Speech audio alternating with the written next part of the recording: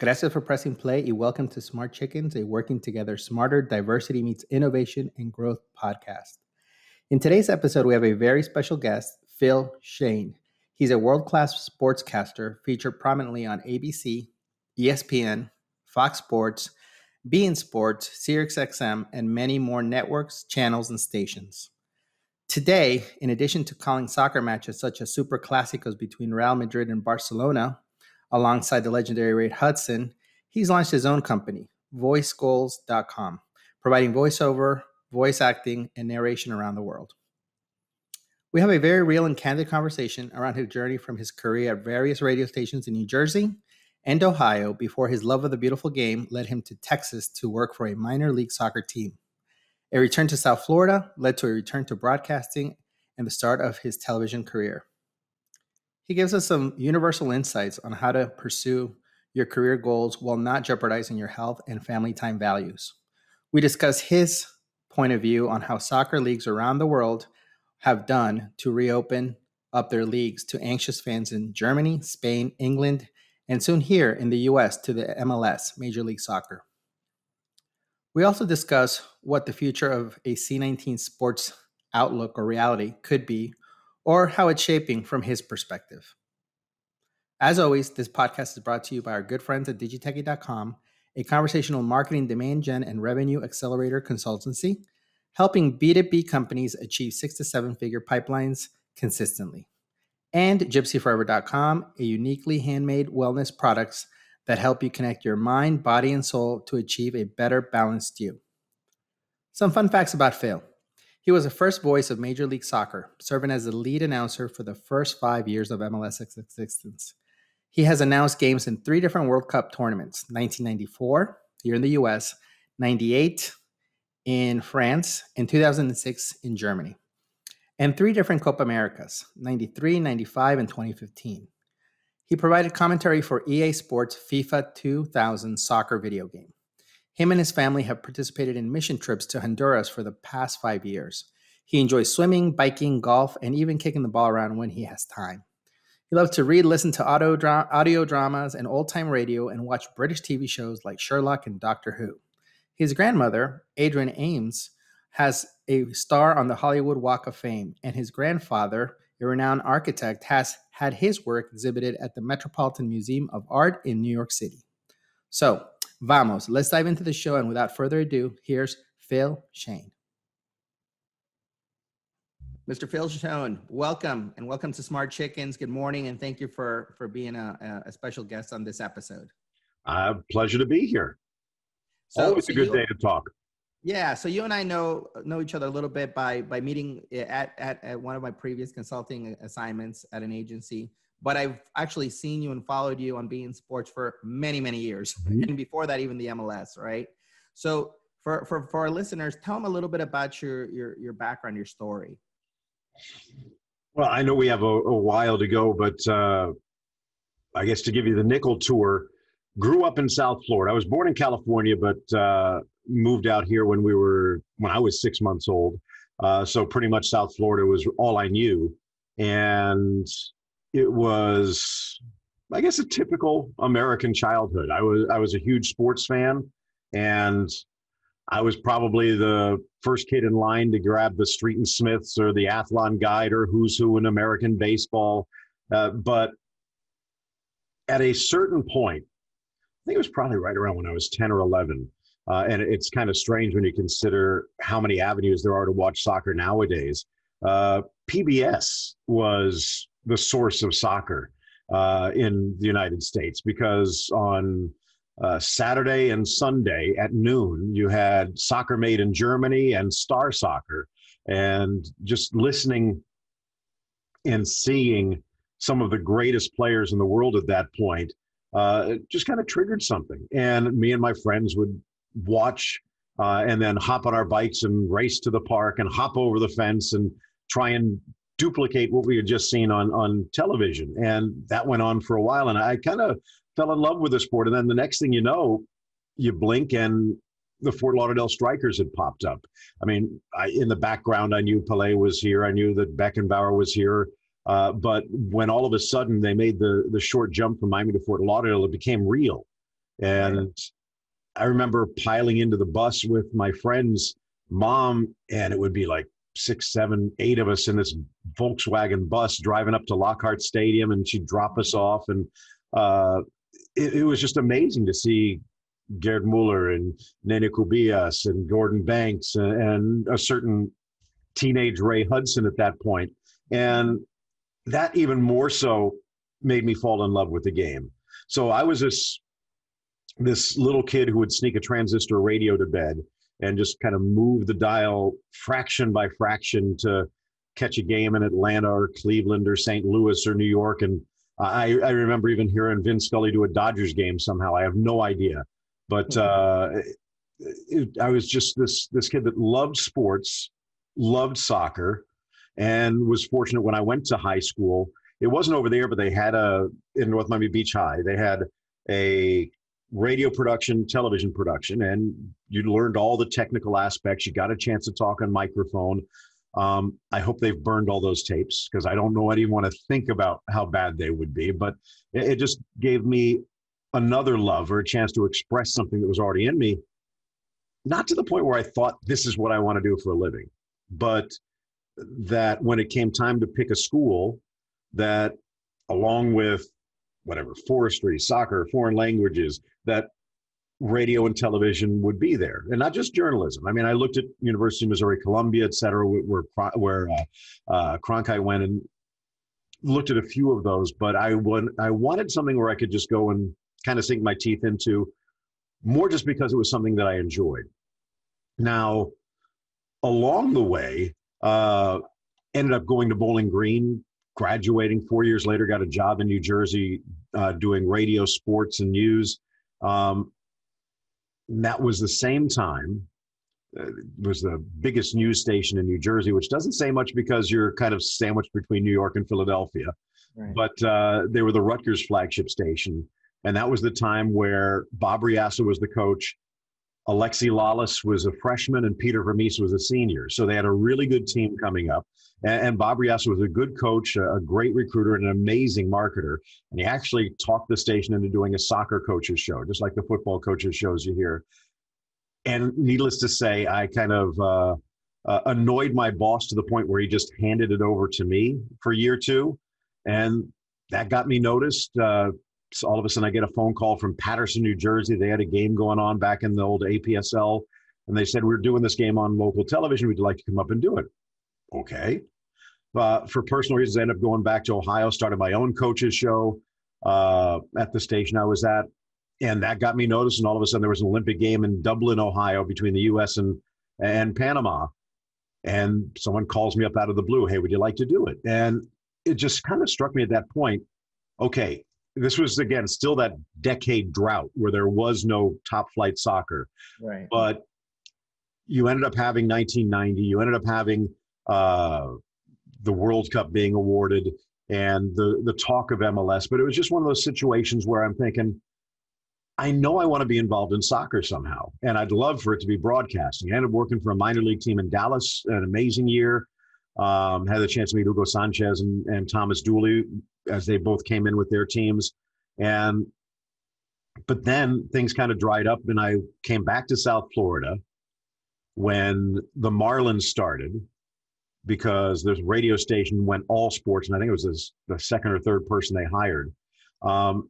But the bad part of that was they went to Joe Robbie Stadium, which was kind of built for the World Cup. It was going to be one of the semifinal places, but because the Marlins were there, they ended up moving all those games up to Orlando. But I got a chance and did some A-League soccer on local cable and just piled all that together. And I guess I was too stupid not to know that it wasn't good enough. And I just sent it to ESPN. And a couple months later, I get a phone call. And I'm thinking, okay, well, the World Cup's right around the corner. Maybe they're still looking for an announcer.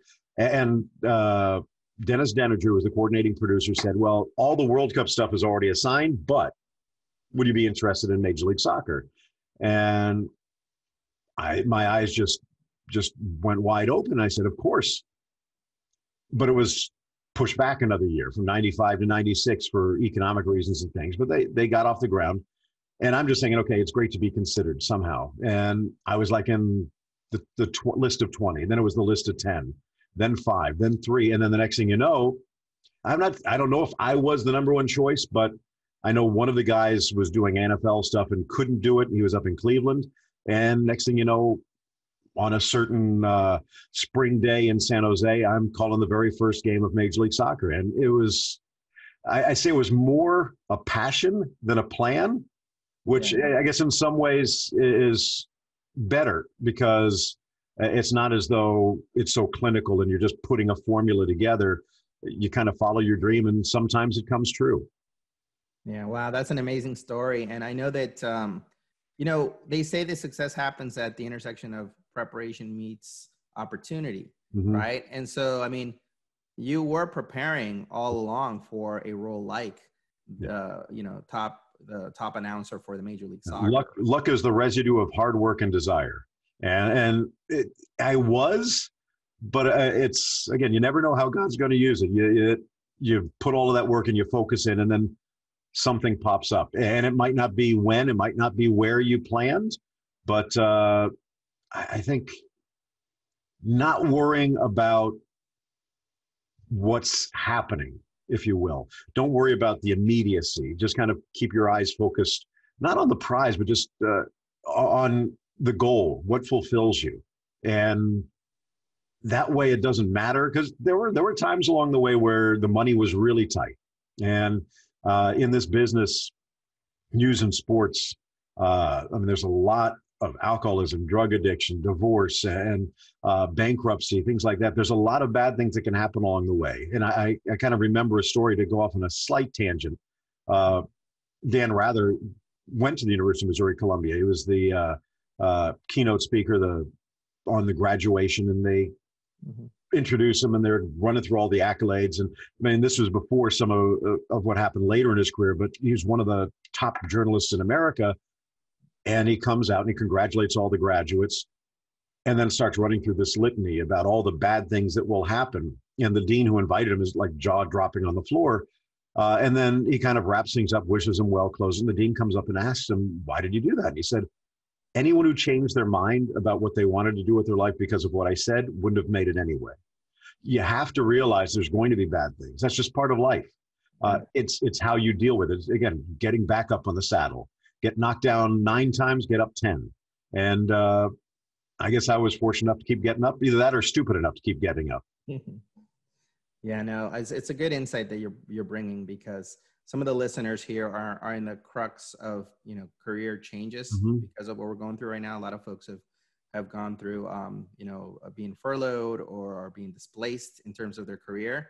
And so that notion of, kind of having your convictions and thinking about your goal on a daily basis, without also maybe, without also being too hard on yourself, because I think that's also another thing. Be your own worst enemy. There's a great book I just read by Trevor Moawad, and he's talking about, he's one of the, I don't call him a guru, but, and it's not even really psychology or psychiatry or anything like that, or motivation.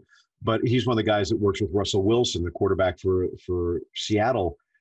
And his point is that what you say to yourself has about a 10 times more impact as what anyone else says to you.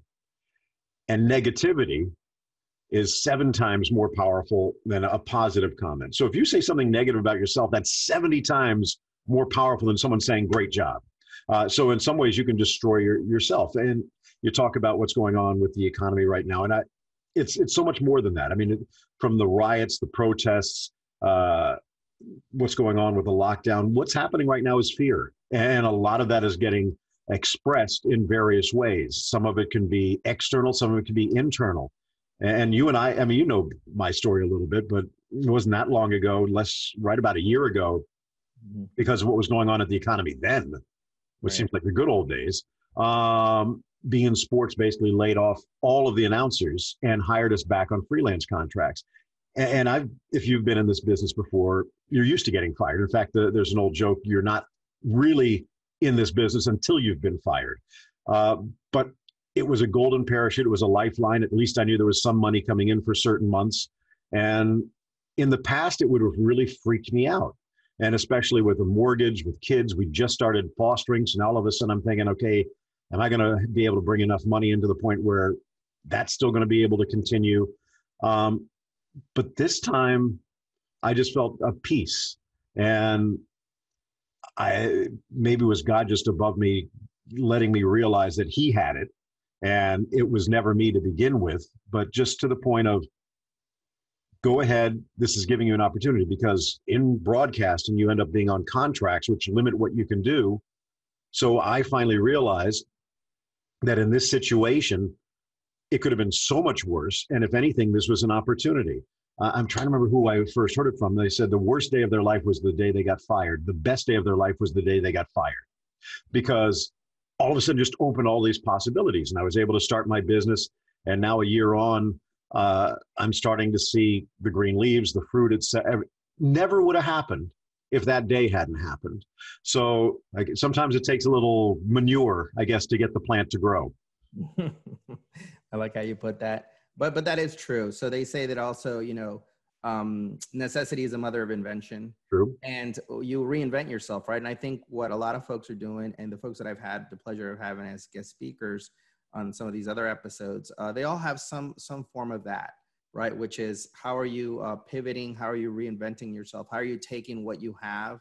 Not to say that you have got to take, given lemons, make, lemonade to a certain degree, right? But you want to punch that lemonade in the face sometimes because of what's going on right now, right? It wasn't expected at a global level, right? But everyone internalizes it to their own world, right? So we know what's happening globally, but we all have to live within our own world of what's happening to us. However, that doesn't need to cripple you. And I think so many times, and me included in the past, and who knows how this story is going to end. Hopefully it doesn't have a tragic ending, but that's what is. It doesn't necessarily define what's going to be. Those are the cards that are in your hand, but it doesn't necessarily mean those are the cards that are going to end up there. So yes, that is the foundation that you're building on. And maybe there's certain things you have to go back and shore up. Maybe you need to go back and get a degree. Maybe you need to work at McDonald's for 4 months until you can get a better car, which will allow you, who knows? I mean, but that's what is. You still have to keep your eyes on what you want to be, what you feel your calling, what you feel your purpose is. And you're talking about pivoting. And I know that seems to be a common phrase nowadays, and people talk about side gigs and everything else. But I think more than anything, that's not going to work unless it's directed in the direction that you're destined to go to.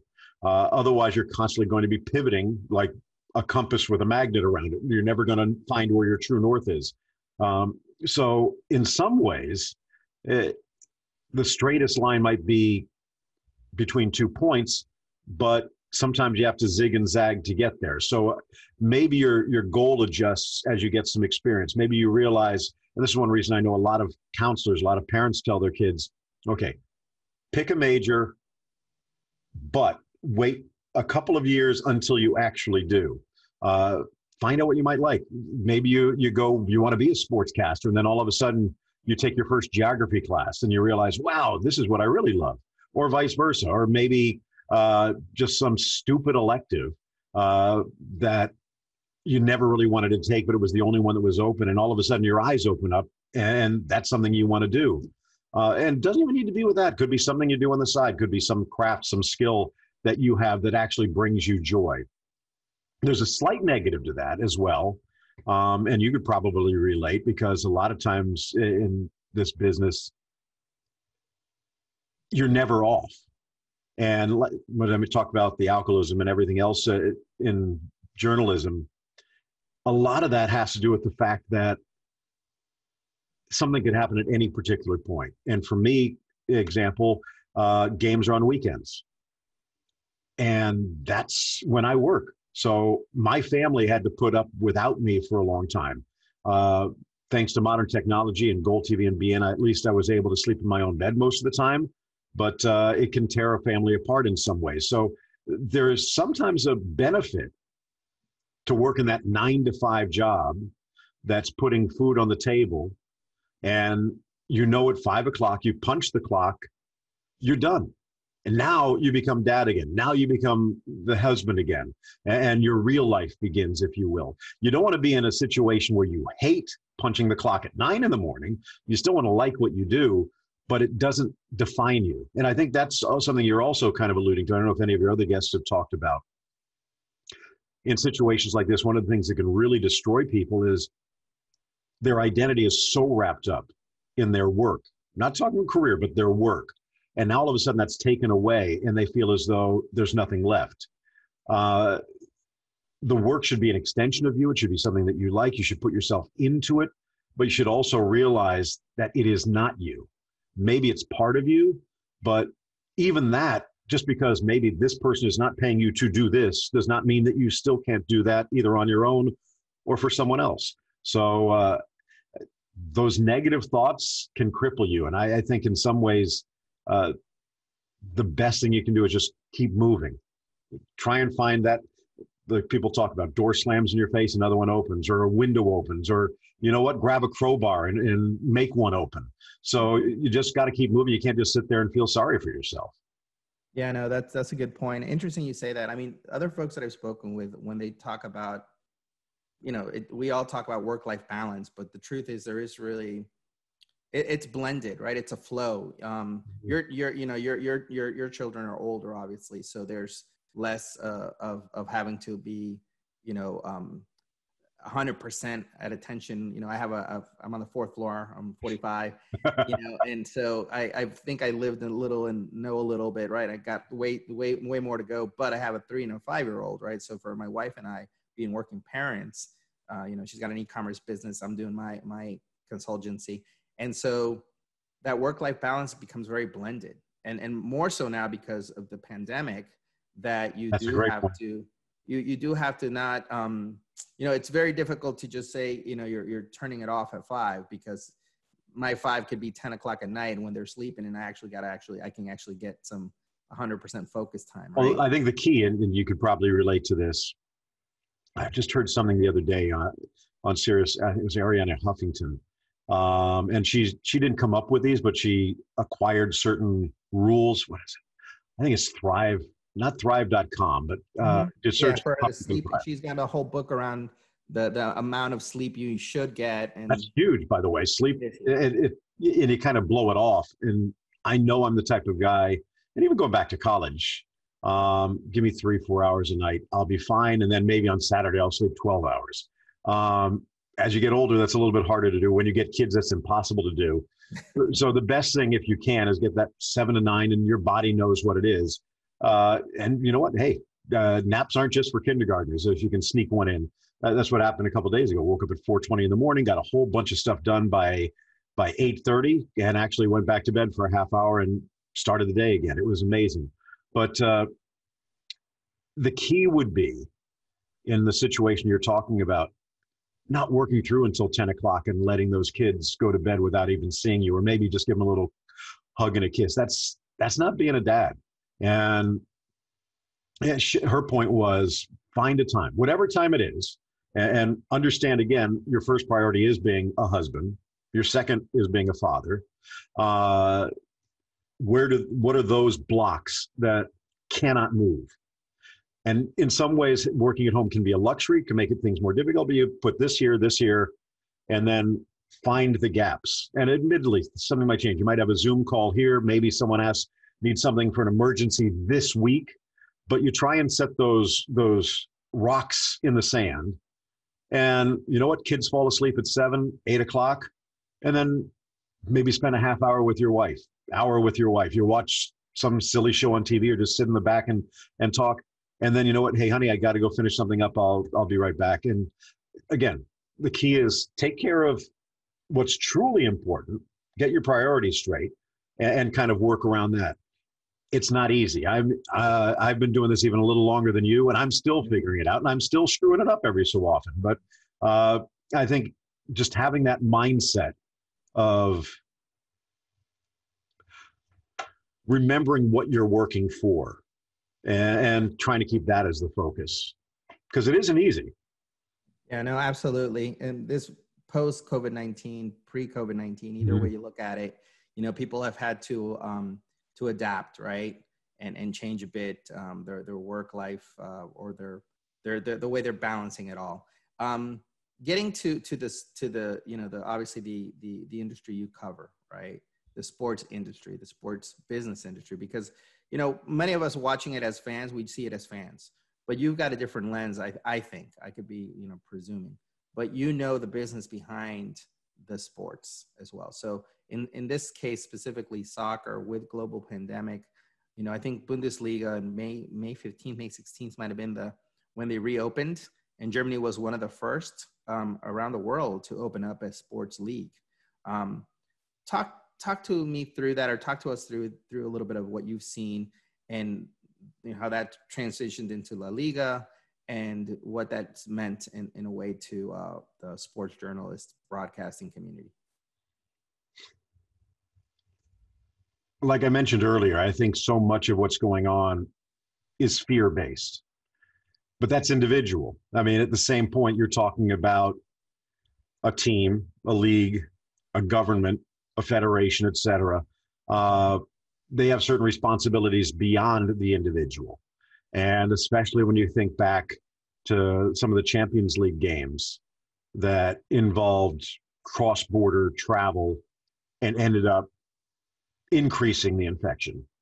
Now, I think there's an argument that, in fact, I just saw something from someone who studies viruses and things that, in effect, what we have right now is a severe cold. Most people don't realize the COVID-19 is a coronavirus. Colds are a coronavirus. And while you can look at that and realize a mask might help, it might not help. Social distancing might help, it might not help. A lot of that is just a personal choice. But when you are inviting 40,000 people to your home or 80,000 people, that all of a sudden becomes more of a reality. Sure, maybe if you don't have a pre-existing condition or if you're not 80 years old, but maybe you have a grandmother who's living with you, maybe your daughter has an issue.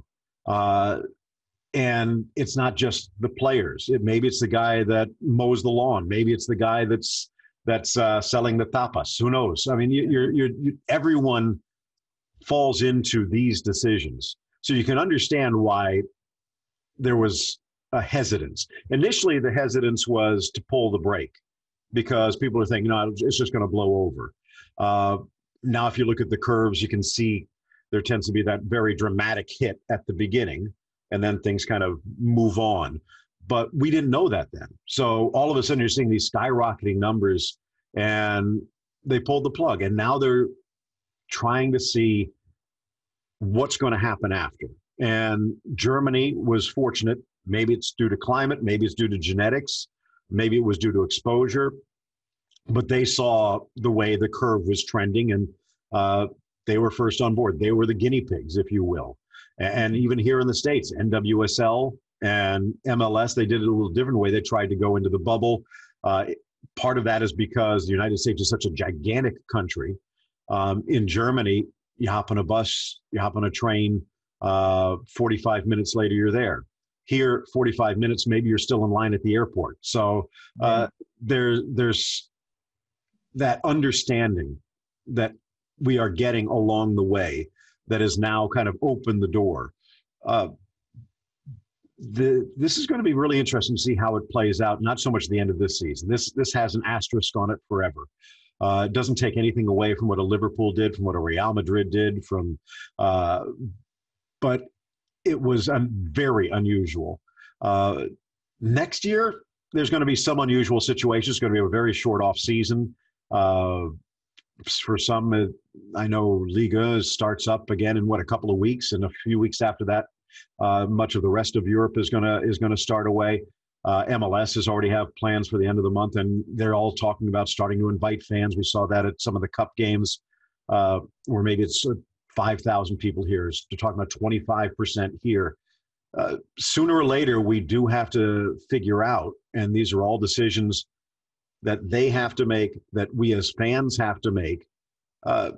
There's going to be a day when those stadiums are packed again. And right now, if you were a player and they said, would you go? That's a decision you have to make. If you're a fan and you have tickets to the Champions League final, would you go? Is the season opener for next year, would you go? And fear makes the mind sharper in some ways and more foggy in others, and everyone's affected differently. So from a league perspective, the one thing that was also on the outside is just the economics. Yeah. Not so much Major League Soccer. Major League Soccer didn't make a ton of money on broadcasting to begin with. All of their money was from the gate, or a lot of the percentage was from the gate. But what they wanted to do was stay front of mind. And not saying they wanted to take a marketing advantage, but they realized they needed to keep the product out there. And the rest of the world, though, that has a more established, mature soccer system, they had contracts to fulfill. And a lot of these clubs, people were talking about some of the lower division clubs. Forget lower division clubs, like even the Premier League, which is the richest soccer league on earth. You're probably looking at about a quarter to a half of those teams would be in deep financial straits if they had not resumed. And that's from a league in good footing. Was not the same in Spain, was not the same in Germany. They needed to get out, put product on television to try and get money coming in. And they were able to do so rather successfully to some point, dramatically in others. But you just kind of wonder, when do we get back to normal? Is there a normal anymore? Right. Well, I mean, I saw, a game where I think it was Barcelona, and I can't recall the opponent, but, the Liga and other, leagues in Europe that opened up are doing it with no fans, right? Mm-hmm. And so that, as a former player, that's got to be a very psychologically, tolling. And by all means, putting everything in perspective, someone who is furloughed and who doesn't know how they're going to pay their rent versus a multi-million-dollar athlete in a league that's billions of dollars on aggregate, right? People would say, well, who cares? But this is their livelihood as well, right? And so True. How have you seen that impact? Because in beIN Sports, they did a very kind of like almost like a close up, when you guys have the close up, the cam that showed a Messi, arguably, but not so arguably, the world's best soccer player in the world, and maybe of all time, who you could just see him very disconnected, like in a game where you're not feeling 70,000, 80,000 fans, where you feel there's an emotion that stadium and the fans transcend off of the stadium into the field in a way. To see certain players that are just seem a little bit off their game or just not there. Do you think that's in your circle, when you talk to your colleagues, has there been some discussions around that? What's that experience like without having the fans for the players? Well, in Germany, I remember watching some of those earlier Bundesliga games, and the Bayern games were okay to start. The Borussia Dortmund games were okay to start, but pretty much every other game was practically unwatchable because of what you're talking about. Now, from a playing perspective, and you and I have played to some level, nowhere near what those guys are doing. But you know what? You roll the ball out, you play. There's something about the sport. And from my personal perspective, I mean, I've done World Cup games, I've done Clásicos, I've done all the MLS, et cetera. But I can get just as much joy out of watching my kids play for their club team as I do watching Real Madrid go up against Barcelona. There's something about the sport.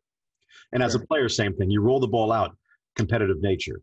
And there's still, though, for example, some of the earlier games that came on that we did, and I think it was Sid Lowe that mentioned, in some ways, it's a pure soccer without the fans.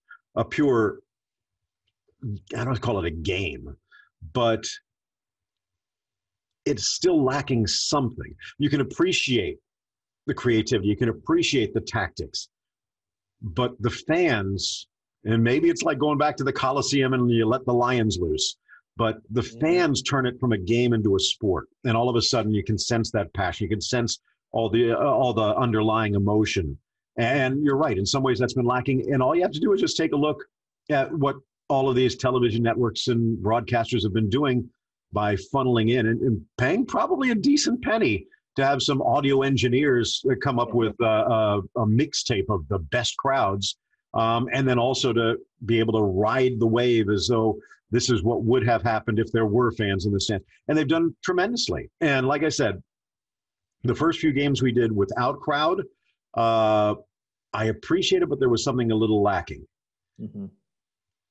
As a purist, someone who is about as Luddite as you can get when it comes to this sport. Forget goal line technology, forget VAR. It's human, it's sport. People are going to make mistakes. That just adds to it. But I did not like the concept of putting a fake crowd behind. But from a product perspective, as I'm just sitting there, and especially with the cameras zoomed in, maybe you're not really even seeing the crowd to begin with because they've kind of lowered the field a little bit, and you don't see empty seats, or they put the digitized graphics behind where the fans would normally be. Mm-hmm. It does. You almost forget that we're living in this bizarro world, and it does make things, at least for that brief moment, feel right again. And that's really what sports is. I mean, sports is something we invented so we don't go out and kill each other. And to amuse ourselves for those 2 hours where we can just take everything that's weighing on our shoulders that we talked about before, just put it on the shelf, say, okay, I'll pick you up later. But right now, I'm just going to throw everything I am into this. So you're right about those multimillionaires, which is in some ways very interesting when we're talking about the politics of this, that the viewership for La Liga, the viewership of the Bundesliga, the viewership of the Premier League, skyrocket, viewership of Major League Soccer, NWSL, the ratings were tremendous. But then you take a look, and not to get into the politics of the situation necessarily, but with the whole, not necessarily in Black Lives Matter, but some of the other stuff that's gone around that. And you're looking at the ratings for Major League Baseball and for the NBA have plummeted because, again, sports is escapism. And when you're watching all of these soccer games, for the most part, all of that extraneous stuff, all of that other stuff, maybe even stuff that's in reality more important, disappears. And this is a chance to escape for 2 hours. And sometimes that can be good. Recharge the batteries, clear the mind. And then now all of a sudden, with the adrenaline pumping behind you, you're ready to go get back into the world, to put your armor on again. But now with some of these other leagues where they're putting the politics front and center, I don't want to see that. And I'm not saying the royal eye, I guess. So that's why I think in some ways their viewership has plummeted. So it'll be interesting to see again what's going to happen with the NFL when fans start coming back in. And all of a sudden, all of these things happen because in this vacuum, in this bubble, this groupthink has been allowed to grow without other people who have a different groupthink. Not saying that they're racist or anything, but maybe they take pride in America, take pride in the national anthem, take pride in the flag, take pride in law and order. And not saying either side is wrong, but they're talking at each other. They're not talking with each other. And sports used to be a short window where, for the most part, everyone can kind of come together and hopefully come together, put all those other thoughts to the side. And now all of a sudden, it just seems like even there, we're being divided, we're being splintered. And I'm trying to figure out what's going to happen the first time the fans are in the stands, in the stadium, in the arena, and some of this happens. How are they going to respond? And how will the athletes respond? What will the media say? Because this is one reason I got from news to sports. In sports, on a bad day, you lose. Tomorrow you get up, you play again. Maybe this season's over, you finish, you get relegated. You know what? In 2 months' time, we're going to be back on the field. We're going to be fighting for promotion. In news, on a bad day, people don't get up, and it's really hard to go to sleep. But the news has gotten, in my mind, even worse, as opposed to just reporting on tragedy. I mean, the old axiom, if it bleeds, it leads. Sometimes it seems like the media is sticking the dagger in themselves because there's not enough blood. And you talk about from COVID to protests to riots to what's going on politically to hurricanes. They're trying to create a panic. So you have to sit and stay glued. And so much of it is echo chamber to the point where this group is going to be watching this group's going to be watching that, but they're both glued 24/7. Did you hear what happened here? And that's not the way to live life. I mean, you can't live life in a panic. Yeah, no, I agree. Now, it's interesting you said something which makes total sense. You know, sports has always been an escape. That was an accident, probably. Escapism is I think it's a good word. It's appropriate, right? It's like folks that are movie buffs or they take a movie for 2 hours to get away from whatever that reality is, right? And it recharges them, or at least gives them a way to take their mind off of things. So now they, you know, for Major League Soccer, for example, and getting very local now, we have the, you know, David Beckham went through a grueling 4 or 5 years to finally get, you know, the MLS team, not in Miami where he wanted the stadium, at Lockhart, to bring it back almost full circle. You talked about Lockhart and back in the NASL days with the Strikers. Now we've got a Major League Soccer team that really hasn't even really started because of the pandemic. What are you seeing there? I mean, with Miami United, bringing it here locally with Major League Soccer, you're telling me that Major League Soccer is thinking about maybe opening it up to next season or this season, end of the season, opening up? Well, they're supposed to resume playing in just a couple of weeks, getting knocked out of the MLS's back tournament rather early and disappointingly. And there is talk, or there are plans to have some fans come in. I doubt very seriously we're going to see anything approaching a full stadium before the end of this season, and probably not at the start of the next. Again, you can argue whether it's legitimate. You could argue whether the facts play a role, but perception is reality. And there are lawyers out there who can make perception look a little bit different. So they do need to take caution, but they also do realize that the fans are the lifeblood. And especially in a situation like this, I think it was even longer, 6 or 7 years before he even got close. And they are still, which I think is integral, unlike the Miami Fusion, where there was a literal pissing match between the owner and Miami politicians that ended up with them moving to Fort Lauderdale. David Beckham still has plans, still has goals, still has dreams of building a stadium in Miami and keeping the Fort Lauderdale stadium, maybe taking part of the stadium away, who knows, whatever, but it's still a beautiful field and beautiful stadium for their USL team and for whatever other things go on. But they want to be in Miami, and that's still part of their goal, politics excluded. But they haven't even played a game yet at home. I know their Fort Lauderdale team has played a couple of games, and they're about to do that at the end. But again, you just think about, and he's probably not a bad guy, I don't say to idolize, but to look at, because he didn't have a easy life growing up, but he worked hard at what he did. He wasn't the greatest at everything, like Lionel Messi you're talking about, but he became very good at several things to the point where he was integral to Manchester United, to England, eventually, even though to the LA Galaxy for sure, and even Real Madrid for a point. And Real Madrid, where they thought, well, you know what, he was too busy counting money, and then he came back from injury early to help lead them to a championship.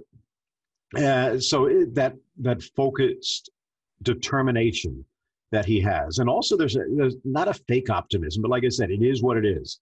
And he basically got to the point where he was days away from seeing his team play its very first game, and then the pandemic led to the lockdown. So he still tried to keep the optimism throughout, and I think that's one of the reasons why a lot of the fans have stayed on board, and it'll be interesting to see what happens. But again, you're right. You take a look at everything that's going around, and there's so much potential there, but no one really knows what's going to happen next. I mean, when's the next shoe going to fall?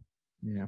How close are the commissioners, and you know some of this as well, looking at, Public Health Administration and what, what the data and the science is saying about, the vaccines that are on their way. There's about 162. There's, I think, 7 vaccines that are sort of at trials. Mm-hmm. But there were 162 that started, and I think the last I heard was there was like 6 that are almost like are showing some good signs. Although, Johnny, I mean, you think about this, like I mentioned, even the common cold is a coronavirus. The coronaviruses have been in the world before we were. Do you know how many successful vaccines there are for coronaviruses? 0. We've never had a vaccine for a coronavirus. There's a very good chance we will never have a vaccine for a coronavirus. As they mutate, et cetera. You talk even about the flu, that changes every year. And they hope they pick the right recipe to stop that year's version. So again, they should still be working on that. I mean, we wouldn't have solved polio. We wouldn't have solved or found solutions for tuberculosis and things like that along the way if doctors and those people had not continued the research when it appeared to be impossible. But we can't go around waiting for a vaccine. We can't just go around waiting like the plague. Well, everyone who was susceptible is now dead. Let's get back to life. I mean, you got to kind of realize, and it sounds clinical, it's just that risk relationship. How much risk are you willing to accept? You walk out the door, there's a risk. You get in the car, there's a risk. You take this job over that. You go to this school over that. You ask this girl out or for a date, et cetera. You get married. There's risks to everything. And everyone has their own. But from your question with the commissioners, I'd say they're paying attention to that. What they're really paying attention to, they're trying to put their finger on the pulse of the public. Part of that has to do with facts, science, medicine. Part of that has to do with politics, lawyers, because you do something reckless and there's a lawsuit waiting. And part of it's just humanity. They don't want to lead to someone's death unnecessarily. Right. So they're trying to find that and to ride that wave to do just enough of what the public is willing to accept. And that's why, again, I think in certain situations, PSG, the 2 cup games they had, there were 5,000 people at the Stade de France, this giant monstrosity of a stadium that was built for the World Cup with just this tiny amount of fans. It made a difference. It was nice to actually to be able to listen to real fans, to watch something happen and watch real fans celebrate, even if they were sitting 6 or 7 seats apart, but just to have some reality to it. And I think that's, again, what's going to happen. Major League Soccer is going to open up a couple of thousand, then maybe 10,000, maybe to get to 25 or 50%. It'll be, like I said, it'll be really interesting to the point where they say, okay, the public is willing to accept. Well, you look at the airplanes. Even now, certain airlines are opening up those middle seats again. Part of it could be economics, but part of that also realize that there are people who want to get somewhere from here to there in this amount of time that are willing to accept that risk. And it's a decision we all have to make for ourselves. For the commissioners, they have to make it not just for themselves, not just for the league, for the players, for everyone who works, and for the fans that would come in to attend. So maybe that would express the reason why they're being a little bit more cautious. Right. And the sponsors too, because the money, the TV rights, right? So no one wants a tragedy or blood on their hands. True. And then we live in a cancel nation. Yes. Where then all of a sudden you got sponsors canceling because. Well, we live in a cancel nation if you're willing to be canceled. If you put yourself in a situation where you're vulnerable to being canceled. I know certain people at Trader Joe's basically refuse to be canceled. And you know what? People. That's a very good example. Yeah. Goya would be another one where you ended up having a boycott. And I guess it all depends. Mm-hmm. If you let other people's view of you define you, you're always going to be vulnerable to that. Now, again, you can understand why a company would be hesitant because so much of it has to do with public perception, and they're afraid that little blip could lead to a plummet. And you don't want to aggravate. You don't want to antagonize. You do want to be a good corporate citizen in some ways. You do want to be a good sports citizen. And no one out there wants to, as you said, go out and lead to something unnecessarily bad. So again, they're trying to be cautious. Yeah. So, kind of to bring this a bit to a conclusion, what would you say, you're seeing in sports journalism right now, because of what we're going through? What are you seeing people sort of, I don't want to say the word pivoting, but yes, sort of reinventing themselves too, being the fact that we know that right now we're having sports sort of in a different mode because of what we're going through with the pandemic. For those that are listening that are thinking about getting into career in sports journalism, or have thought about that, what would be sort of your bit of advice or words of wisdom for them? Well, first of all, on my blog, philshane.com/blog, there's one I have there specifically more for play-by-play announcers, where I kind of go through my starting 11, and even I think throw in five rules on the bench. Never get in the way of the game. Understand you're not the star that the game is. Set up your color person so that they can succeed. Remember, you're basically just there to make sure people don't flip the switch and they stick around through the commercials. Just little things. But from a bigger perspective, and even more so, there's a couple of things that are out there. I can't remember how many people. I heard some rumors it was up to 5,000 that Telemundo just let a ton of people go because of the economic situation. This economy, even before the coronavirus and the lockdown, was in a bad situation, if you will. Not even bad. It was an evolving situation, because before it used to be, you had these giant cable conglomerates and you had these giant production companies, and the two giants would get together and work out something that was good for them, and you had to pay $150 a month for, whether you wanted to or not.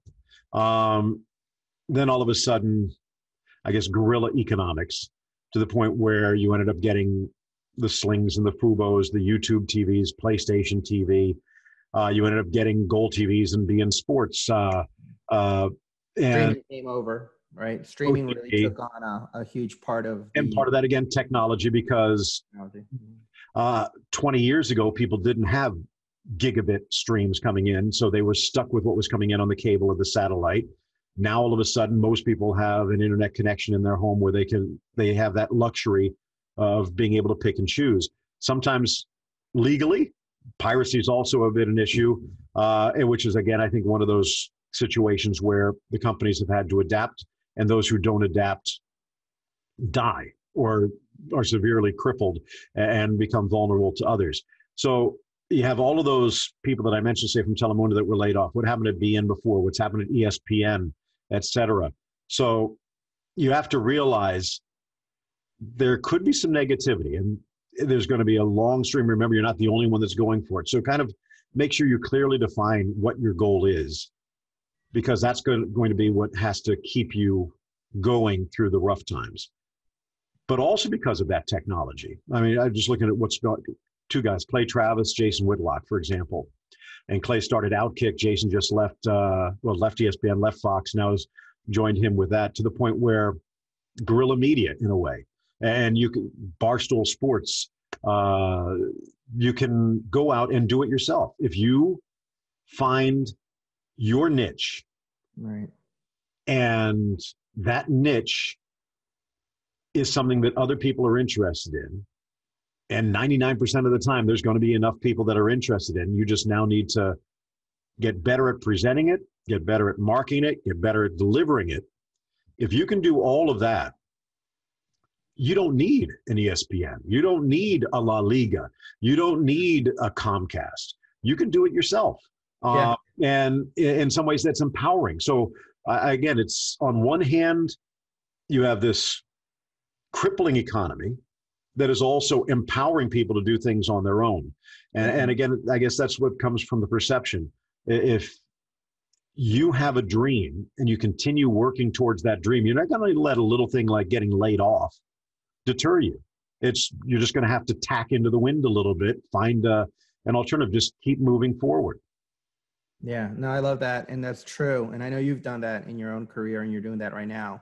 So for people that want to learn more about you, that need some work, for consulting, voiceover, or just, your services, how can they find you? Where can they find you? Well, pretty much just to stay out in touch. And I love interacting with people, sports fans or otherwise. I mean, if you know a good recipe for key lime pie, especially if it's keto, that would be awesome. If you love golf, I'm not so sure golf loves me, but could be anything. And of course, with soccer broadcasting on Twitter at Phil Schoen, PHILSCHOEN. Also, I'm on Facebook, on Instagram, but probably the easiest way is on my website, PHILSCHOEN.com, philschoen.com. And you can write me a note at phil@philschoen.com. But still doing sports broadcasting, had been doing some USL stuff before this, and maybe get a chance to do that as well, in addition to all the La Liga and Liga stuff that's keeping me busy. Copa Libertadores is about ready to get back underway, which will be fun. But as you mentioned, with voiceovers, with narration, with consulting and coaching, if you're a young up-and-coming broadcaster, even someone that's been doing it, just want someone else to take a listen, hey, what can I do to improve? What do I need to do to get better? Just reach out and touch. I'd love to see if we can do something together. And I appreciate you asking me. This is fun. And you know what? Maybe we can flip this around. I'll ask you on my podcast one of these days. Yeah, that would be great. Yeah, I'd love that. And so, Phil Schoen, always a pleasure. Thank you so much for your time this morning. I know you got to probably jump on a SiriusXM or another project like you mentioned to me. And one last question that I want to ask you, right? So prediction, who do you predict to win upcoming season of Major League Soccer and or La Liga from what you're hearing? And I thought it was going to be something easy like Champions League, which didn't look that easy before, but now I'm going to lean Champions League as well. Yeah, I'm going to kind of lean Manchester City just because they knocked off the team I thought was going to put it together in Real Madrid, which again shows how much one. This is a great point also to take. One thing that sports can teach us is Sergio Ramos, who is it was not the greatest player.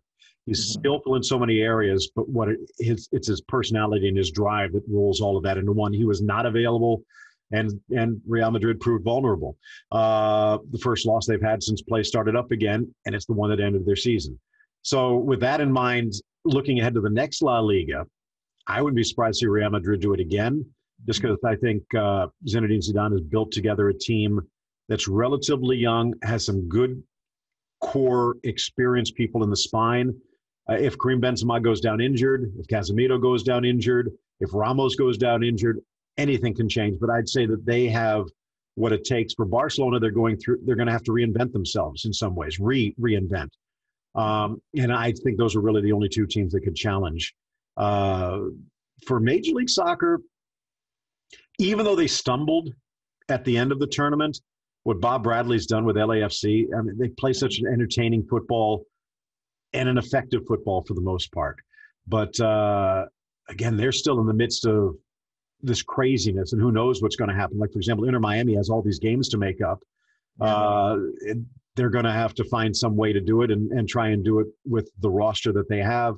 But I'd say LAFC would be up there. But even looking at some of these teams like Columbus and Minnesota, who you never would have predicted, Philadelphia, you never would have predicted. Now, coming together, maybe this is something that they can build on and challenge. But LAFC looks hard to beat. Yeah, those are good predictions. Okay, so Barcelona, yeah, definitely. That's my team, and I'm praying and hoping that they get their act together. Well, it's kind of cool when you think about it. They're going to play Bayern Munich in the next round, and it probably won't happen, but he was on the bench, kid out of Miami named Conrad de la Fuente, Haitian parents, and moved to Barcelona when he was a youngster, but still in the U.S. Wow, local story in Barcelona. Yeah, U.S. national team, and was actually on the bench for Barcelona's game against Napoli. And it would be kind of interesting because you have Alphonso Davies, who's actually starting for Bayern Munich now, this youngster out of Canada. And you have Conrad de la Fuente, who's not that far away from the first team.